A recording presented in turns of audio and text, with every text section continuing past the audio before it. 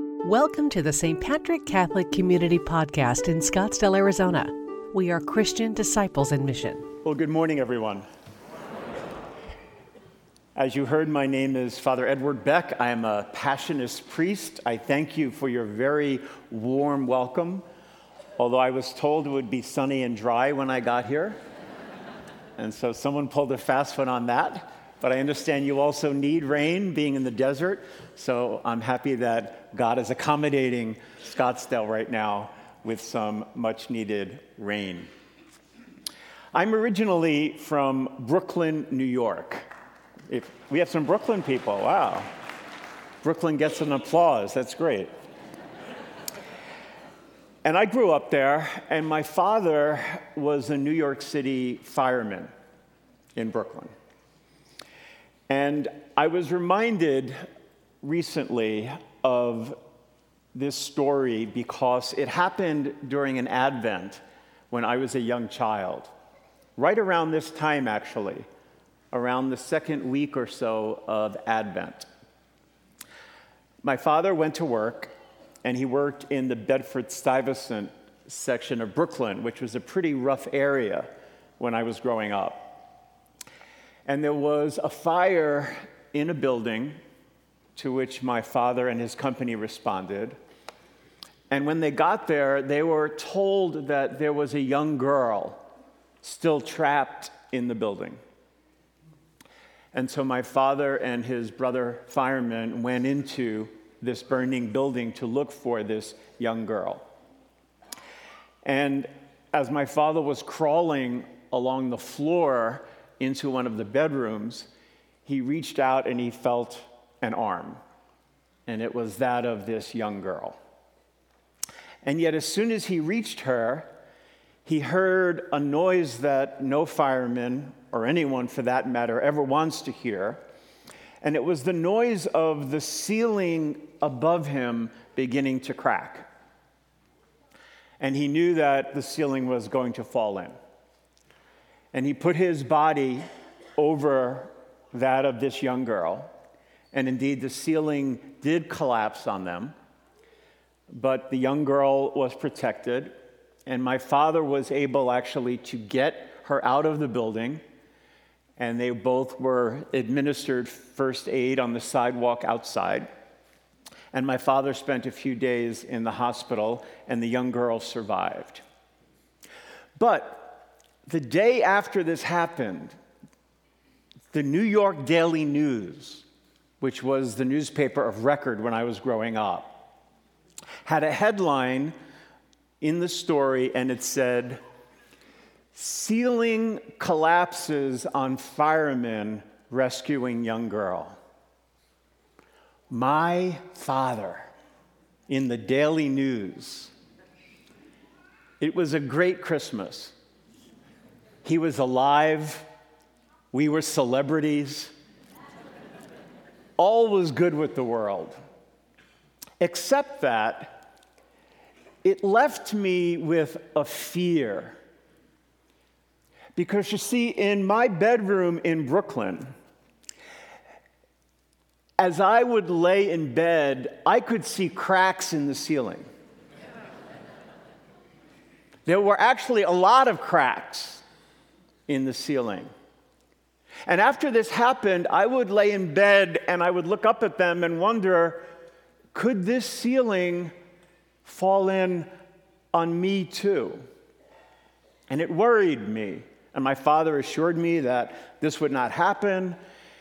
And yet it almost became a metaphor as I grew up for not necessarily that fear, but other fears. Fears that we all develop as we get older.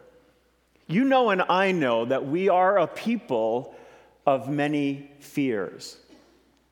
If I were to go around the church this morning, and if I were to ask you to name your fear, your deepest fear, of what you're afraid of, I bet you there would be as many answers, perhaps, as people in this church this morning. We are a people of many fears. People are afraid of closed spaces, open spaces, getting older, getting sick, dying, losing the one whom they love, afraid of failure, afraid of success. I read recently that 20% of Americans suffer with anxiety disorder, many accompanying panic attacks. 20% of Americans. So what are we really so afraid about? And what causes those fears? It's not just cracks in the ceiling.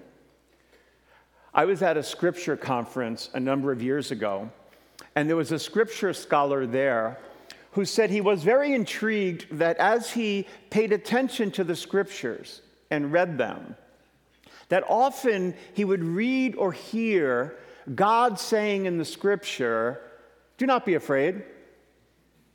Do not be afraid."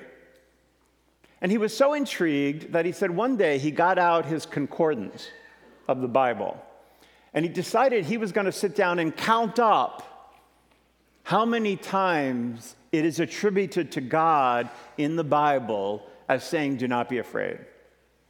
And this guy said that in the Bible, God says, "Do not be afraid," 366 times. He said, once for each day of the year and once for leap year.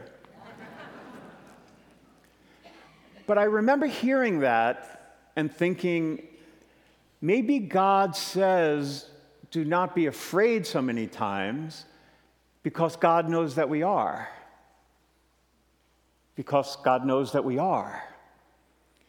And yet the greatest irony is that many of us grew up fearing this very God who 366 times says, "Do not be afraid." You know, we were raised with a God of punishment, some of us, or guilt, or shame, or we could never be good enough. We could never quite measure up. And as I listen to the readings for this Advent season, and as I listen to this reading from Isaiah for today, this very famous and beautifully poetic reading, it's a reading about disparate people, issues, realities, somehow coming together in the midst of separateness or antagonism. I mean, that beautiful image of the lion lying down with the lamb, or the children playing by the adder's lair, that somehow even that which we might fear or be opposed to can come together some way in the reality that is God. And I wondered if also a part of that is not that those disparate parts of us, or those parts at war within inside of us, can also be brought together in the love and the reality that is God. I mean, the wolf and the lamb in us that sometimes oppose one another. Can God bring healing? And can God bring unity in the midst of that? Or is that all just a false hope? Is what we hear in the scripture just this pie-in-the-sky ideal reality that can never be, that will never come? I think that the central teaching of Jesus gets to the heart of this issue for us. What is the central teaching of Jesus, by the way? Central teaching of Jesus, anyone? Love, no. Anyone else? Huh? Faith, no. Anyone? Huh? You'll see your loved ones, nope. Mercy, nope. Forgiveness, nope. This is the Catholic Church, right? If I was in a Protestant church, boy, you would see, and I've actually been in a Protestant church where people have stood up about this. A hint is it's in today's gospel. John mentions it before Jesus has even arrived. The central teaching of Jesus is this: the kingdom of God is at hand. The kingdom of God is in your midst. It's happening. The reality of Advent and the Christmas season is that God is breaking into the world in a totally new way. And because of that event, nothing will be the same again. That these disparate realities, these antagonistic realities, have the potential and possibility of being brought together, of healing occurring.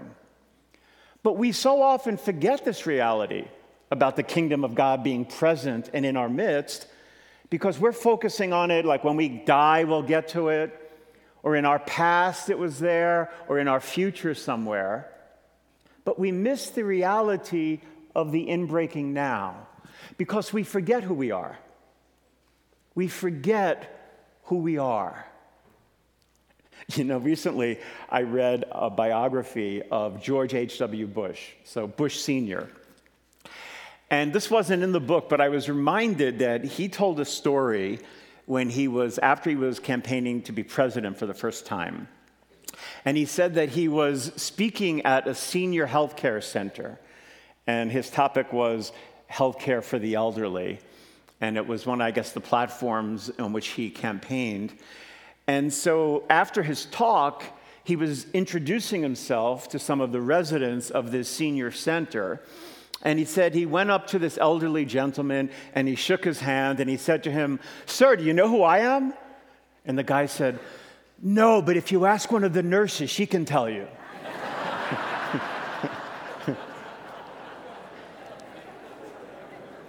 And I thought it was a perfect metaphor for all of us because we forget who we are. And I think if there's anything the retreat, the mission is about this week, it is going to be an attempt to remind us who we are. And I'm not presumptuous enough to think that I'm the one going to do that, but I think if we're attentive to the Scripture and we come together as a faith community to break it open and to pray together, that God can do powerful things through simply these 2 days of retreat. I've been doing this ministry now long enough to know that there's a special grace that comes when we are united in prayer and intention for an experience like this. So how's it going to happen?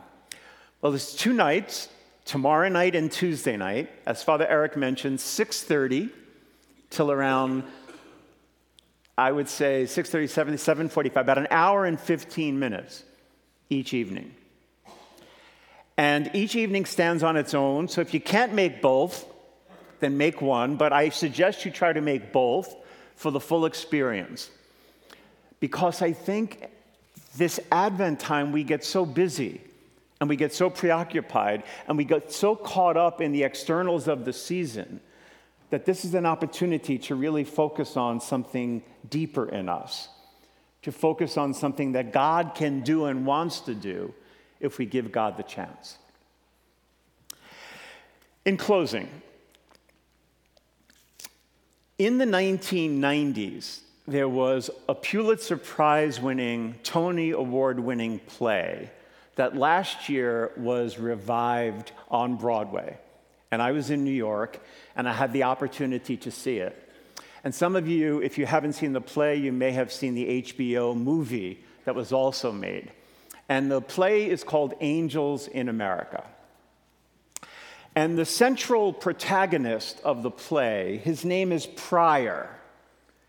And Pryor is a gay man, and the play is in the 1980s at the height of the AIDS epidemic.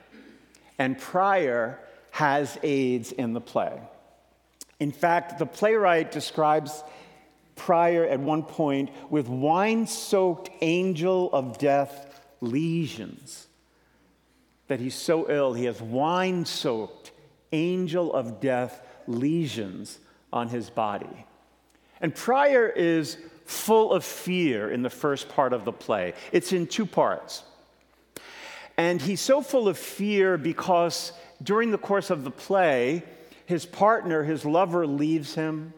He's getting sicker. He's been abandoned. He's alone.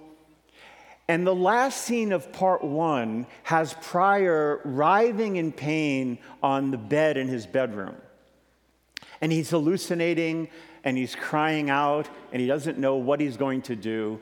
And suddenly, now I'm in the fourth row for this, suddenly he's lying in this bed, and the ceiling above him begins to crack open.